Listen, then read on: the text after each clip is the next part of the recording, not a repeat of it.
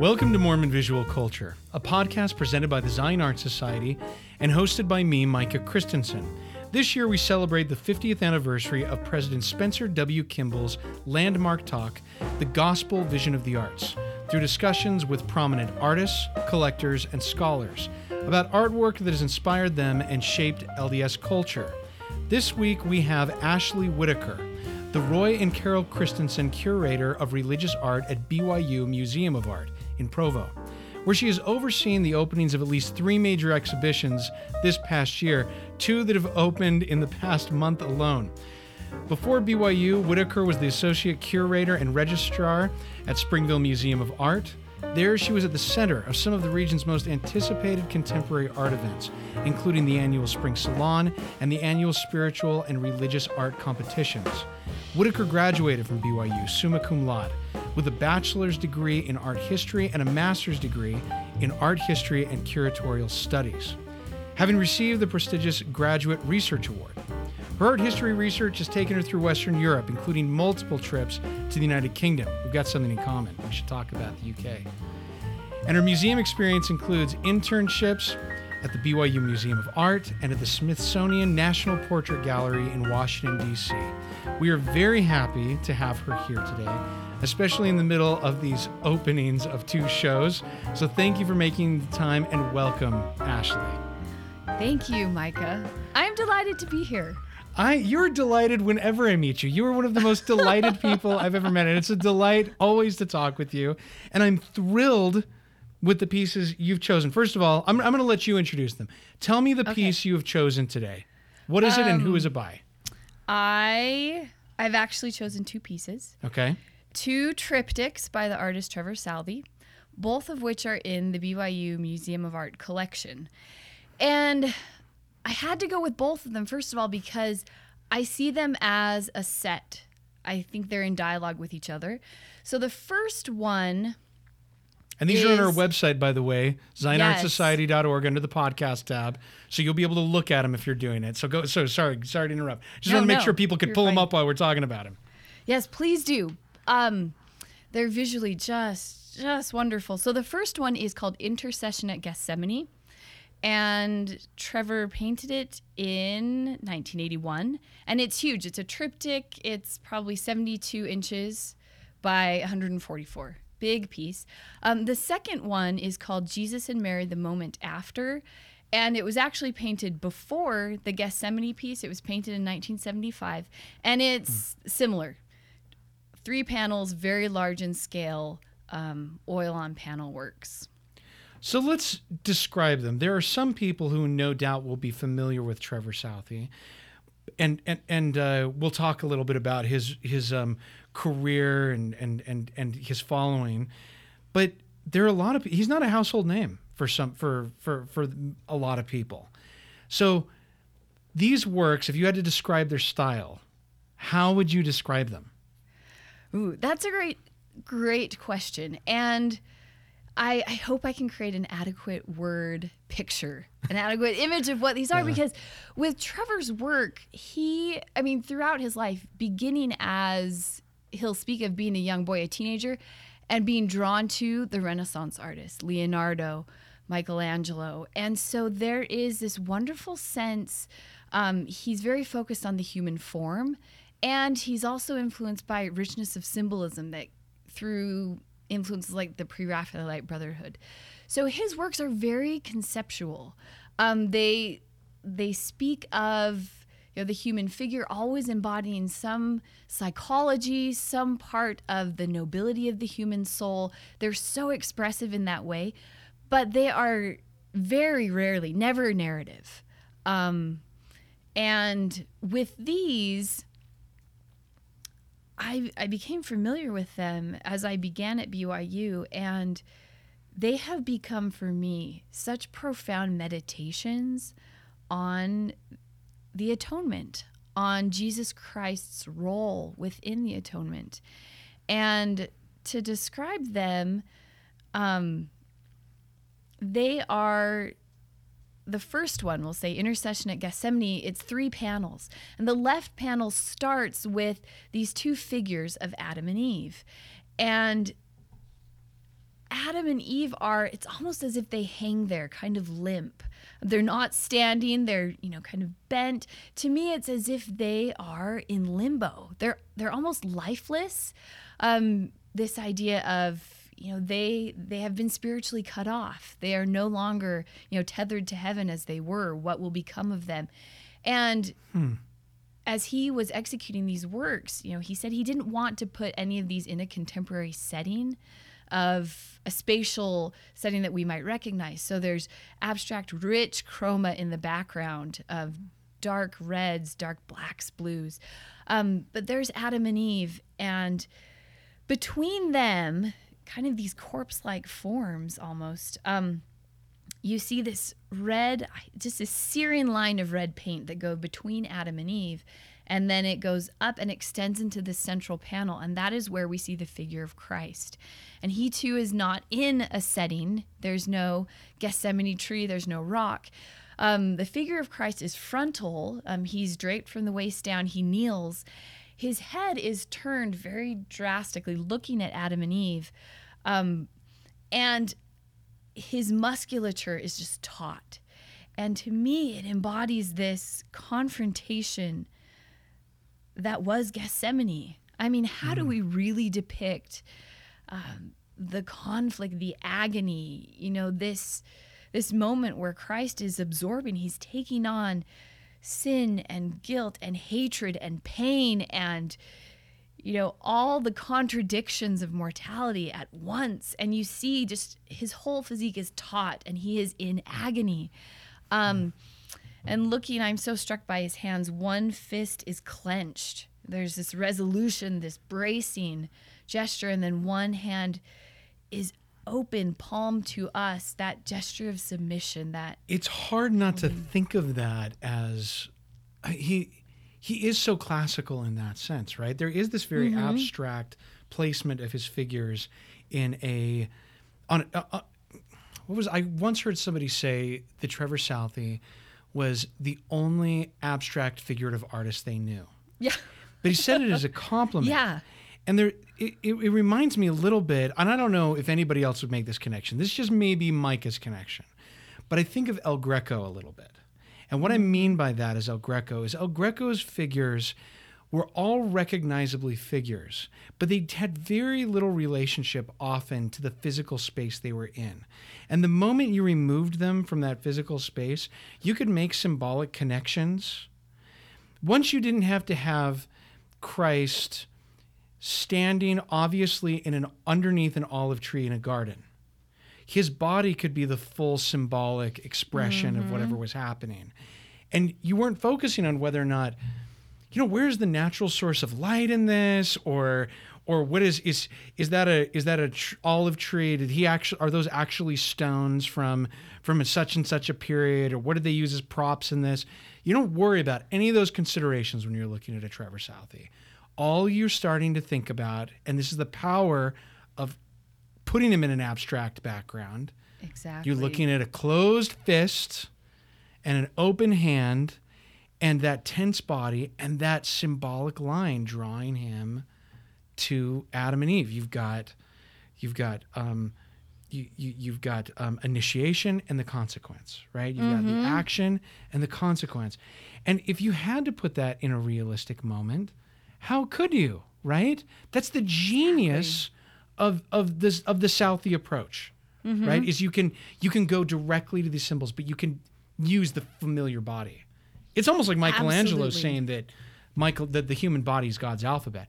Trevor Southey takes that alphabet and isolates it. Absolutely. To him, and in his own time, I mean, when he's starting these in the 70s, it's kind of he's an outsider in that he is addressing the contemporary world through what he saw, the beauty, the absolute beautiful expression that's available in the human form. We should probably give a little bit of background for where Trevor Southey came from. So he's born in Rhodesia, which was now called Zimbabwe, and he was descended from colonists that were sent there and farmers. And he goes briefly to England, but I don't think that was a significant part of his education. Do you know any differently than that? And he comes to Utah after that, but I don't know much about his education in England. He does most his primary and secondary schooling in his home in Rhodesia then. Yeah. And then he wants to pursue art. And so he goes to England for 2 years, and that is where he is in the Brighton Academy. He's in Sussex for a couple of years. And, that's where he really becomes acquainted with, I mentioned before, the influence of the Pre-Raphaelite Brotherhood. Right. He goes to the Tate, and then those paintings are kind of, shunted off into the basement galleries, the darkness. And he just speaks of being transfixed by those. William Blake also. And I can see a lot of William Blake in his work, because William Blake was part of that esoteric, very power. Symbolic use of the human figure. Yeah. He comes to BYU after, and I'd read that he said he converted to the church after hearing a quartet of missionaries singing, which is interesting that an artistic experience would be a catalyst for him feeling the Spirit and the desire to convert. And he does 2 degrees at BYU, and he becomes a professor, or he teaches until 1977. So I think he enters the school late 60s, graduates within a few years, and continues to teach until 1977. Mm-hmm. But in the meantime, he is a founding member of the Mormon Art and Belief Movement, which is this group of, how do you describe the Mormon Art and Belief music? The real expert on this is... they're still alive, many of them. You've got Jeremy Smith, Dennis Smith.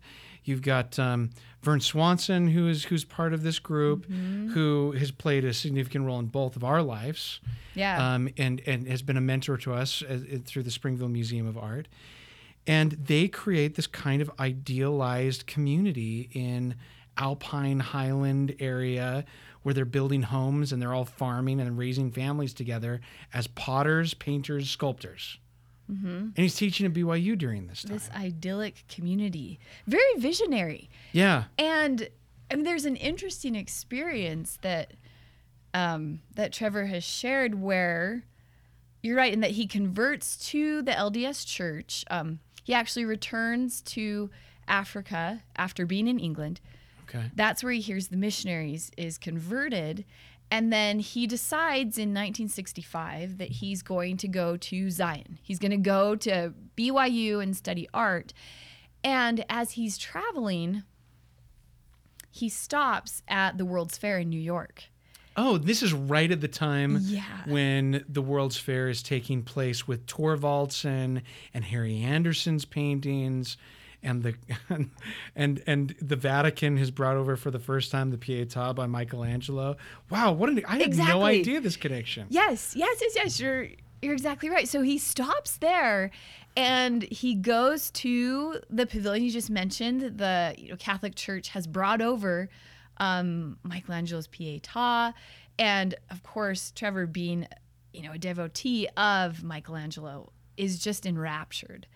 And he goes to the Mormon pavilion, the LDS Church pavilion, and is so disheartened, so disappointed by what he sees. Does he say specifically what hits him? Why he is? I think for him, he is infused by what he sees as the profound beauty, the power of the LDS doctrine and its community, and he really just sees that the art is not where he feels like it could be to be expressing what he felt, what we have. And even then, the idea that it's not art being produced by LDS artists is something that he noted.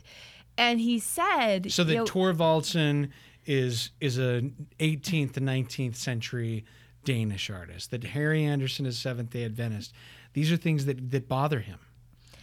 Yeah, in the sense that he has this desire, which translates so well to when he meets like-minded individuals at BYU, that they want to see LDS artists taking up their own doctrine, their own themes in a powerful contemporary way. And so he'll cite that experience as a real kickoff for he wanted to be part of a renaissance of Mormon art. And as you said, he finds the right people at BYU in the late 60s.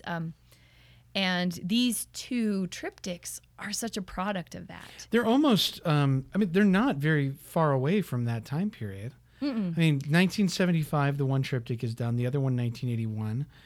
And do you know what they were originally made for? Were they part of a competition? Were they on display? Were they a personal work? Were they commission?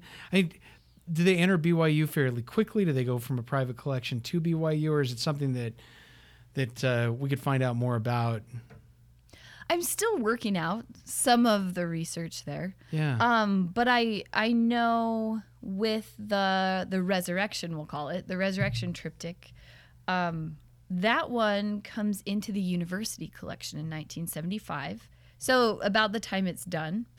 And then the Gethsemane triptych comes into our collection in 1989, donated by a collector, a private individual.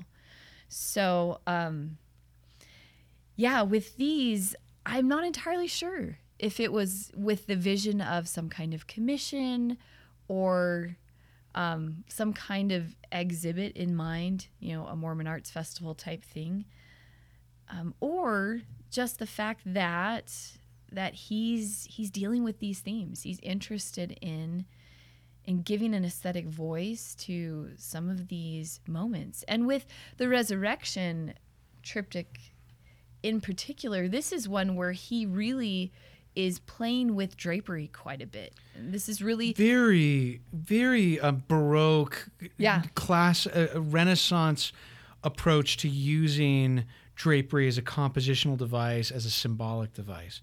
That struck me immediately, how strong the drapery is. And it's fantastic. I mean, he includes some of the drapery, of course, in the Gethsemane piece that comes after. But with this resurrection piece, all three, each panel takes up a unique dialogue. On the left panel, it's pure drapery. It's this form kind of enshrouded, and you can even tell that the form is almost, in a fetal position facing us. Yeah, it looks like, I was going to say, it looks like he's in a crouch or fetal position. It's incredible. And it's really jarring, not only because there's such a vigorous movement of or folding. It's so dramatic the way he's done it. But also the coloring is very strong in it. And it looks kind of haunting. It looks it's a little disturbing. It's not a super pleasant image. Death isn't super pleasant, right? And he's capturing that. Yeah, and there's that womb-like, that chrysalis form. Ooh, and I like that idea of a chrysalis. It could be the death. To me, it's this transformative moment. Christ is in between death and resurrection. He is going to emerge, and we see him in the center panel. This is the victorious Christ. This is man, God perfected in Christ. And he stands frontal. This time his head is pointed directly at Mary, who's in the far right panel. But here Christ is, not quite standing. He's more hovering again in this timeless space. Yeah. But as I look at it, I'm wondering about he would have lived at a time when there were a lot of competing visions of what Christ looked like.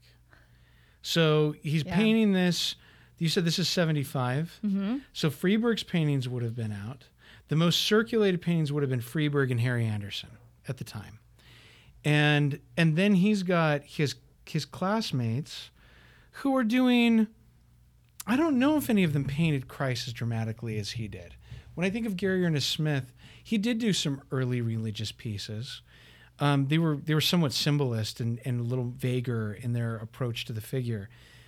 But I don't know where this Christ comes from. When I look at this does not look like the Robert Barrett that would come, or the Simon Dewey, or Gary Kapp, or any of those. There is no other Christ in the lexicon of Mormonism that looks at all like this to me. And I have no idea where he comes from. Do we want to speculate? There's probably no way without actually having him here. And he may not even be able to tell us. I wish I knew. But exactly, there is no beauty we should desire of him. With this Christ, he is wiry. he's plain. He truly is a carpenter's son. And what makes that you is say so that he's striking. What makes you say that he's a carpenter's son? Now that I actually take from something Trevor himself said. Okay. Is that this is evoking that simple carpenter's son. Okay, so this is not an idealized. It's not idealized figure. It's someone who kind of wiry, a person who's been scraped up a little bit, gotten splinters. In addition to his untortured, this is a working man. Yeah, I think so. What's interesting to me and is if we look at his figure, I mean, he has musculature. As I talk to people about this painting, this triptych, I should say, is actually on display at the museum in one of our exhibitions right now, part of our permanent collection exhibition to magnify the Lord. And often as I talk to viewers, I ask them what stands out, and they'll speak of Christ. If you look closely at the paint, his arms, you can see the veins. Trevor's done a lot of brushwork to make it look like his veins are just alive. This is man quickened. He is enlivened. He's not, he has overcome mortality. He is the perfect man. And you see hints, people also pick this out. You can see hints of geometric lines kind of overlaying across his torso, a triangle shape that goes up around his head. And to me, knowing about the Mormon art and belief movement, Professor Dale Fletcher was at BYU at the time, and he was part of this. He wrote a manifesto about Mormon art and belief, and they were very, very attuned to the idea of sacred geometry, the body as, drawing on this ancient canon of beauty that could bespeak perfection, also the same canon that many argued was used for sacred temples. So this idea of perfected man, a sacred space, and I believe that the square and the circle forms there allude to this perfection of Christ in the resurrected state. Could also refer to the Trinity, the with the 3 points of that triangle, and it's pointing upward even though it goes out of the frame. I do want to ask about its inclusion in the exhibition of To Magnify the Lord. When you go into that room, there are a lot of big and impressive paintings in that room. There's a painting of 12-year-old Christ in the Temple by Ernst Zimmerman. There's an Ari Scheffer that's very impressive. And both of those, I think you could say would be pretty traditional, right? People would expect to see those in a religious art exhibition in their style. They both borrow on very common traditional Western depictions of Christ, and they're both wonderful. This is a real contrast to those. When you go in that room, and I know you do this tour a lot, and you have some control over it, I'm sure, of what you want to see, but I'm sure that part of that has been informed by what you think people are interested in and what they want to talk about. So what is people's reaction to Trevor Southey and seeing his work in a room like that? Do certain people gravitate and some don't? Is it something that people are immediately drawn to because of the contrast? I mean, I guess I'll just let you answer. How do people react to Trevor Southey? I've loved it a lot, having this piece as part of that particular gallery. And people are very compelled by this piece. In fact, and you noted other paintings that we have in that space, one of them being a masterwork of German 19th century painting. And there are times where in having limited time in a tour, we might say, okay, well, we definitely want to hit, the painting of the 12-year-old Christ. Let's take people straight there. Well, that leads people right by Southey's triptych. Right. It's on your left, I think, as you pass into that room. I have learned that I can't do that because there are always people that are stopping and staring and looking at this piece. And I think the thing that is so compelling and draws them in is, first, there's some recognition here. They can start to pick out, okay, this is Christ and that's Mary. I mean, even the title alone will tell them that. And then they're trying to create this relationship. what are their gazes saying? What do those flowers mean? People are always asking. They want to understand, the levels that Southey has conceptually woven into this piece. This is something I think he got and his generation got that fascinates me. And maybe it's unfair to say that we don't do it as much. But I think that as Christians in a literate age, when you could argue that, I'm not just talking about Mormons in general, I'm talking about just religious people in general who are religious right now are maybe more literate than any other time in the history of the world, right? The 19th century is really when the population of Europe and the Western world started going from, I think at the beginning of the century, 30% of the English were illiterate, and at the end of it, 90% of it. But for much of religious history, very few people could read the Bible themselves. And so they were dependent on art to tell the story in an extremely overt way. And I think the art that's produced for that people is different for illiterate people. You could do, for people who are familiar with the Book of Mormon, you could do a stick figure on fire, and everybody would say, oh, it's a Benedict, right? And that gives you some freedom as an artist to work off the expectations and education, the wisdom of your audience to interpret for themselves. And one of the things I like about Trevor Southey in this work and in almost every work I've seen is the enormous respect he has for audience. He understands that they're going to see Christ, they're going to see these overlaid geometric symbols, they're going to see Mary, they're going to see the rose, and they're going to see this is it a lily? That's what we're looking at? And they're going to immediately start making assumptions symbolically that he's not going to spell out for them. They want always. To understand. Yeah. Yeah, and you're right, he doesn't. He will never unpack everything. No. And he's even said of this piece, he's amazed at what he learns as people tell him about Interesting.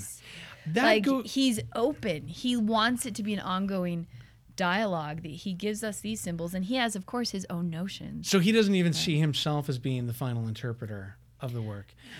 We would be amiss if we were to talk about what it ended up with Trevor Southey, what he did with his life.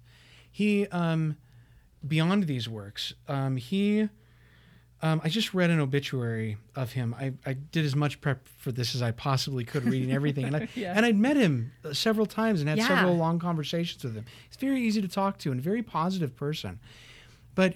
The last article I read was when he died in 2015.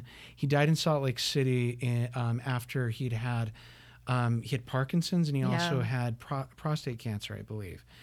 And he'd had 4 children, and in 1982, he and his wife divorced, and he came out as being gay at a very early time. For someone to come out as gay, who was a member of the church, and he moves to San Francisco, and he continued to do figurative work, and he continued to do both overtly religious and non-overtly religious. I don't think you could ever say that it wasn't religious. I think it was always a religious element to his work. But when I read the obituary, and I guess this is the point I was getting to, the obituary that was in the Salt Lake Tribune, they didn't talk at all about him being religiously involved, except as something that was in the past and not a part of his life. And they didn't talk about his religious fervor at all. And I get it. We live at a time when that really is newsworthy, that he came out as gay and that he was adopted and maintained in the community for a long time. Yeah. But he never courted controversy as an individual, it didn't seem like. And he always was a very positive person. He always maintained, he never disavowed this overtly religious art. No. He always didn't. No. He never saw really a conflict personally between his belief and his homosexuality in what he was doing. And I don't know how much we can go into it without having him personally here. I don't know. But I do know that may not be the narrative that's always told, that he was a religious artist. That's where I was going with that. Yeah, I mean, I think you look at any of his work and he is, by nature, he is a philosopher, a poet, you know, a visual poet. And there's so much spirituality and religion in so much of what what he's always doing, no matter what the subject is. There's that sense. And he spoke openly about the wrenching struggle that he had in the fact that he was homosexual, and yet he loved so many of the doctrines of the church. For him, one of the real captivating things was the idea that we were literal offspring of a God, that we have that potential. And to me, that dovetailed so nicely with what he says about his love of, humanism, the human spirit, and that embrace of the Renaissance in that way. And he ended up leaving the church, and he speaks of the sadness and the pain of that, of course. But he never had animosity towards the church. And truly, he mentioned in a few of his writings too that, those doctrines still meant something to him. And he does some fine religious work for the St. Francis Hospital.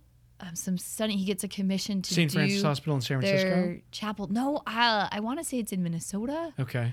Or Montana. Oh, and he wasn't. It continues as a theme, that spirituality and I think philosophy to it. One of the things that I wanted to make sure that we emphasize is after having met him and seen his work and talked with others, is that he defies just an easy categorization.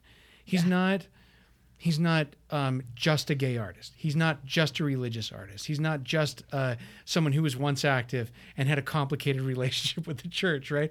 He is, and he defied in his lifetime, it seemed like when I talked with him, when I talked with people about him, he defied easy categorization deliberately. Mm-hmm. And I think that's one of the things that's so attractive about him and his art is as we go forward, and even now, I see that his popularity is only growing. I see more and more Trevor Southeys coming out in the open, in collections, private collections, and public. People, I've had more conversations about Trevor Southey art in the past 2 or 3 years, and he's been productive. And that's unfortunately the reality for a lot of artists. After they die, they become better known. Right? Right. How many Trevor Southeys does BYU Museum of Art have? Do you know? We have a large number of his prints. He was a very skilled printmaker, really marvelously. What are the subjects of those kinds of prints? Were they a variety of different kinds of things? They're a variety. A lot of them, how would we say, speak to aspects of the human experience. He often is depicting, family relationships, motherhood, fatherhood. We have about 30 or more pieces in the BYU collection. Okay. And this is the one that's on display right now of Christ, the 1975 correct triptych is the one that's currently on display. And I've got to say a short anecdote, because it's on display, and in this exhibit that showcases 6 centuries, we call it, of art and devotion. So looking at expressions of faith and belief spanning the Western Christian tradition. So when was it? It was in December. We had the director of a graduate center, an art center in New York City, visiting us. And I was touring her around, so I took her down to that display. And that was the first gallery we went into. And we looked around. She was really, really impressed by Minerva Teichert. We've got a Teichert down there. And then she saw some of these European artists that she was more familiar with. And we came to this piece, and she stopped and was silent. And she asked, who is this artist? Tell me about this. And we were talking, and she just said, the people in New York would not believe this. Because she said, for me, this is the most powerful contemporary expression of religion I've seen, of Christ. And she said, I'm Jewish, and I am absolutely riveted by this. by this Christ and what is taking place here, both artistically and then I think the psychology of it really impressed her. And I just loved that. She wasn't familiar with any of the Mormon art tradition before that day. And she had seen one Minerva Teichert, which she liked. And then she saw this and she thought, there is really rich potential taking place here. It's fascinating that would be the one that stuck out to her. And it really makes me wonder, first, it makes me wonder what place he fits in the universe of Mormon art in general, right? I don't know if we've tried to answer a little bit about where he came from. And that's not an easy answer, I guess. We've come down to that he's influenced by the Pre-Raphaelite Brotherhood. He's looking at William Blake. He's looking at old masters like Michelangelo. He's making deliberate choices to not be like the artist that he would have seen in the World's Fair, potentially. And he's teaching until 1977 at BYU. Mm-hmm. Does anyone pick up his torch and run with it? Does he have, that we know of, an obvious follower who takes and is the Trevor Southey too? Do we know of? And if so, why not? What does it say about our culture that we didn't have a whole school of Trevor Southeys? I'm not aware of any real, direct, we could say, offspring or any real followers that follow in his same mode of expression. It's very, very interesting. And I know he taught. I know that he and I would, who'd be an interesting person to ask about this would be somebody like Wolf Barsch, who would have been there of that generation, who would have been teaching at BYU, and Joe Ostroff and some of these other people who were at BYU. Because I wonder sometimes if you were to look at Mormon art in a Darwinian sense of a competition for aesthetics of what becomes a dominant strain and what doesn't. And it's not a negative thing. It's just that there are certain things that play well to a larger mass audience because they can be used as illustration more easily, or because they're communicated better in print, right? And then there are things that need to be seen in person. And I wonder if and maybe I'm wrong. This is something that I want to ask you about BYU. It seems to me that this is a place that BYU is starting to really shine in. It's that there has been for a long time the prime experience of people seeing art in the church has been in print or on a screen, right? And not everybody can come to Utah and go to BYU. Sure. But the museum has now taken some of these pieces that we're familiar with, Karl Bloch, Heinrich Hoffmann, and brought them, and now people have had a physical experience with them at the museum. I am surprised at how many people, more now than it seems to me in the past, are physically going to BYU to have an experience with real art, right? It seems to be one thing that you do an amazing job of displaying things, and people seem to be responding. You have been at BYU how long now? 4.5 years. 4.5 years. Yeah. What has been your experience with the kind of audience that comes to BYU? Who comes and sees art and takes your tour? Oh, that is, as a museum, we're always wondering about audience. Yeah. This is the There's same maybe question no easy answer. We're asking, but we have, you mentioned, the two exhibits that we've done in the past several years with Karl Bloch and other European masters, Heinrich Hoffmann, Franz Schwarz, of these devotional altarpieces and works that we're very familiar with. They were real watershed moments for us. People came to the museum in unprecedented numbers to have an experience with these pieces. And our museum, we draw in, of course, BYU itself. We're there on the campus. A lot of students. And a lot of, we could say, patrons of BYU. Alumni, families, our community also come to us. And, with that, something I've noticed that is so intriguing to me, and I've even had colleagues at other institutions comment on this, is that our audience, in terms of our religious exhibits, but I think even broader than that, they come with a different, we'll say gaze, a look. They come with kind of a devotional mindset, that they will look at a religious work of art, and rather than many viewers who may see a wonderful depiction from the life of Christ at a museum somewhere in the world and say, oh, that's a great example of this period of art history, beautiful paint, interesting subject. I think our audience automatically comes with the expectation of connecting, somehow feeling something. And that devotional mindset, I think, is very interesting, because that's what I experience as I interact with a lot of audiences in the gallery. And of course, we invite that. We're one institution that is unique in the nation, I think, because we aren't afraid to say we exhibit art not just as masterworks from art history, but as pieces that are devotional. And they were then, and they can still resonate that way now, and we're not afraid to show them and expect that.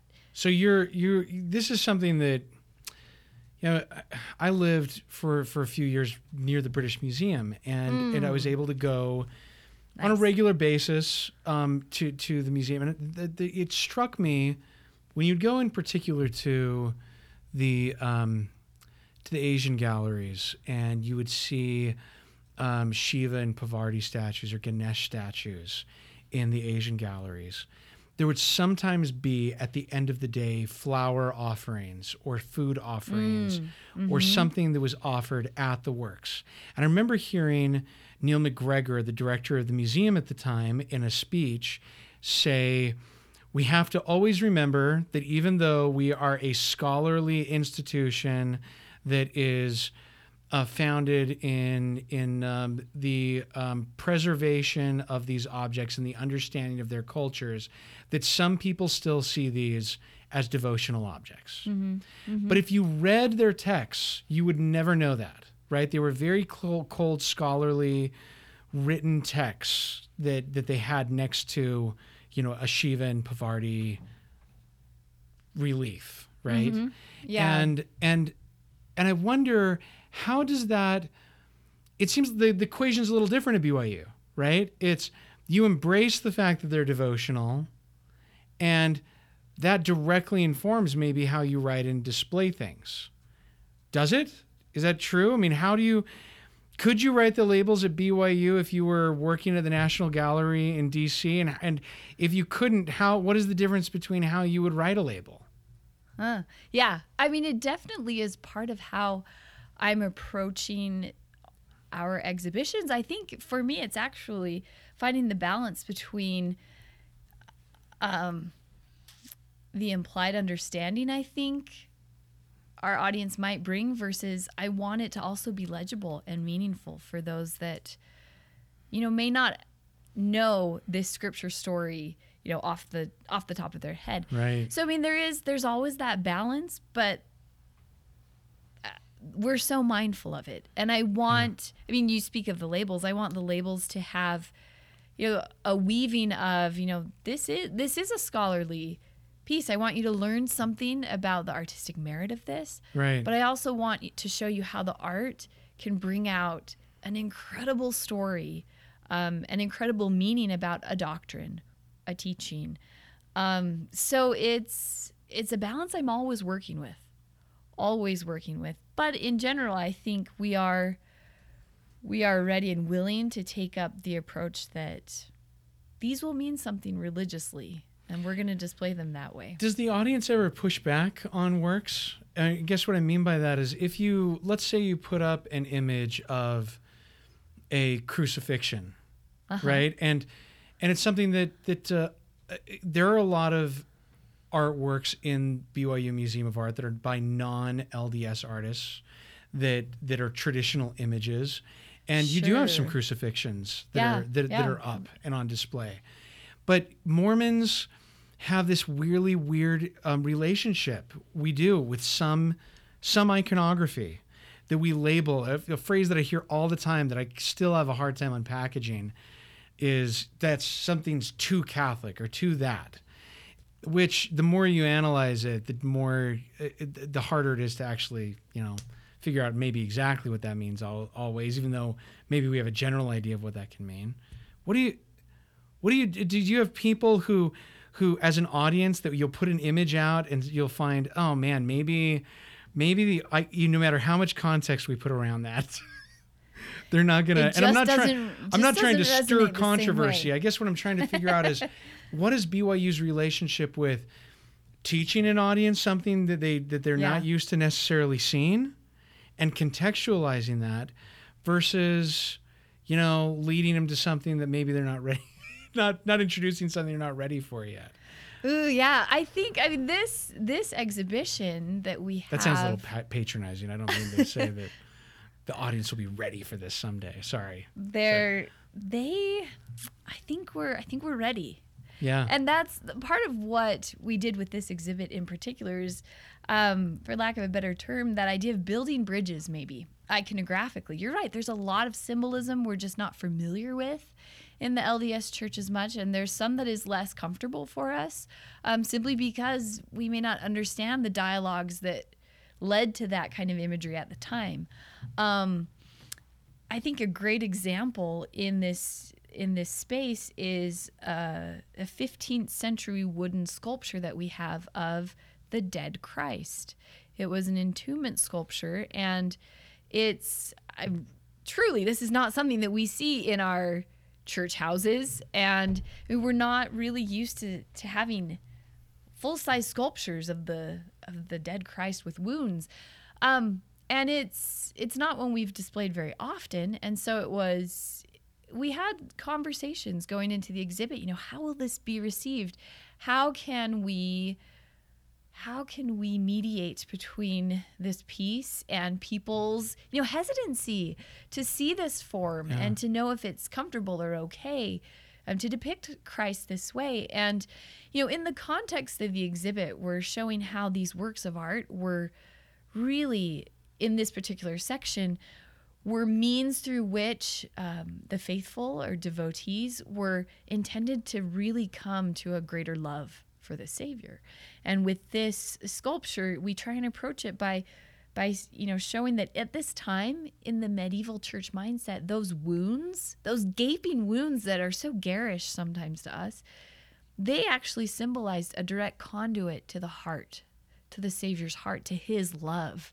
So it's not the gruesome pain that it was more than that. It was the love. That was the way that he loved them, was to suffer the way they suffered in their own lives. It was the medieval times, plague and war and death, and to see that. And then we have it contrasted.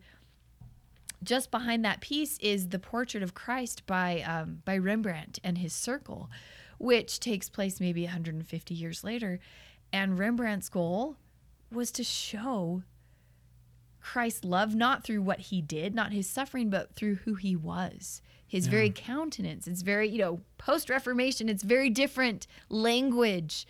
So I think trying to draw those understandings to help people become more attuned to the symbolic language of faith in the Christian tradition. And I mean, that's one thing I love about what Trevor's work does, is it builds on that same dialogue of, how can we show these moments of Christ's suffering and redemption in a new language, in a form that will make us stop and think about what that really means for each of us. Well, before we let you go, I want to hear about these two exhibitions. We've got the one that's 600 years of Christian art, of religious art. Yes. That's been on for it's been several months now, but it's going until when? Ooh, it's a long-term exhibit. We want people to come and come again and come again and again. So it'll be up through the summer of 2019. I'm one of those people who, after being in a museum for an hour, I get exhausted because I'm so inundated with images that I have been to that exhibit, particularly, I think 5 or 6 times, and I still don't think I've seen a third of everything, because I'll go there and I'll get caught in one thing. So I'm with you. I think that is one of those exhibits that if it were up for 10 years, it may not be enough time. I'm grateful that you've committed to putting it up for that long. I'm glad. So what are the now we'd mentioned in the intro that there were 2 exhibits that have opened in the past month. What are they? Oh, we opened an exhibit on June 9th of turn of the century photography. The exhibit is called No Dull Days. James Alfred Meyer's Turn of the Century America. Okay. So with this exhibit, it was, stepping a little bit outside of, the religious context, of course, but it's great. It's a small town photographer. He lived in the same town in Pennsylvania for 40 years, from 1885 to 1929. And he takes the pictures. And so you see America going through this incredible transition, from horse and buggy to airplanes and fancy cars and straight through the Dust Bowl kind of things and the Depression. It's a rich body of work. So you get a sense of America, of the daily life, and he has some exquisite portraiture. He was a studio photographer and really capturing. So people would go in there when they got married, when they had graduations, and you capture their real milestone moments in their life. Yeah. What's the other one? That was a fun one to work on. The one that we're opening this Friday, June 30th, is called The Interpretation Thereof, Contemporary LDS Art and Scripture. So this is something you spearheaded as the curator of religious art. Yeah, and the general idea of this exhibit was, I was thinking about, Scripture. I think in our LDS culture, we sort of know that we approach Scripture understanding that it was written as poetry, symbolic language, rich meaning, layered concepts in Scripture, and we're often taught and instructed to approach it as that. And I was thinking about, visual art, and oftentimes contemporary art requires to me that same process of approaching it with the idea of, spending time looking for layers, looking for symbols, being willing to take the time and to not really know everything, to find that. And so my idea was to find some of our contemporary artists who had works directly inspired by a verse of Scripture, and to see these interpretations, many of which are highly symbolic, metaphor, coming out in these pieces, and then to just play with that idea of interpreting it, see how they've interpreted it and how we work with their symbolic visual language to find our own interpretation. So you, from your time in Springville and also BYU, but I assume at Springville in particular, because it's such a hub of contemporary art, I'm sure you knew a lot of the artists. How did the exhibition come together? Did you have so many works already in mind that you'd seen through the years, and then add to those through conversation? When you put it, I'm sure a lot of artists and others would like to know, how does one, when they do a museum show of contemporary art, make that happen? I mean, just take 90 seconds or less and tell us. How do you do this? It's hard. Because I know it takes months and months. It is so challenging because, I had this idea actually, years ago. And some of these calendars that you have, you have 5 and 6 year calendars for exhibitions. Yeah, right? Exactly. And so hosting one of these things is, you got to fit it in, and you got to think about it far in advance. I'm sorry, I won't interrupt you. No, you're fine. And so, as I played with this idea, I did have a few artists whose pieces I felt like, they really dovetail with my concept, because I wanted to deliberately look to art that in some way had, symbolic meaning and style even that might be a little bit less narrative, less overt. And, as we have a set window of time in which we can, search the world for art that might fit this idea, and then, to get things set in place. And it's very challenging because the way our burgeoning LDS art scene is, I would find new artists all the time. I'm still finding new artists. So you'd have to at some point say, okay, that's it. I just have to stop. I have to stop here. And I thought about that because if I were to do this exhibit in a year and a half, it could be a completely different mix of artists. The way that they are producing and the way that they're conceptualizing themes, and it's very exciting. And but then there's a choice between making a commitment to do a show and hosting it and actually doing it versus continually like exploring, right? And my object lists are always too long. I always have to cut things back drastically because there's so much to work with. How many artists and how many works are a part of the show? And what's it titled specifically? So we have 30 artists. 30 artists. And I want to say there's 45 works. Okay. And it's called The Interpretation Thereof, Contemporary LDS Art and Scripture. How long will it be on show? It's going to be up through March 31st. So it will be up for a while. And we're excited about that. Well, we've covered a lot of ground, but not nearly as much as I want to cover with you. I know. I can't believe our time's up. Have to have you come back. I'm so grateful that you'd come up. You're one of these people who you're so positive, and you're in the center of so many things that I could just bend your ear and hear what you have to say, let you bend mine for hours. So thank you so much for being here. Oh, it's a pleasure. Thank you. I'd like to thank Ashlee Whitaker, the Roy and Carol Christensen Curator of Religious Art at BYU Museum of Art, for joining us for this episode of Mormon Visual Culture, presented by the Zion Art Society, where you can see the two works we discussed, Intercession at Gethsemane and Jesus and Mary, the Moment After, on our website, zionartsociety.org, under the podcast tab, along with information on the exhibitions currently taking place at BYU Museum of Art. The second triptych that we talked about, Jesus and Mary, the Moment After, is on view on the lower level of BYU Museum of Art as part of their permanent collection's current exhibition. For more interviews with artists, collectors, and scholars, subscribe to Mormon Visual Culture on iTunes. I'm Micah Christensen. Thank you for listening.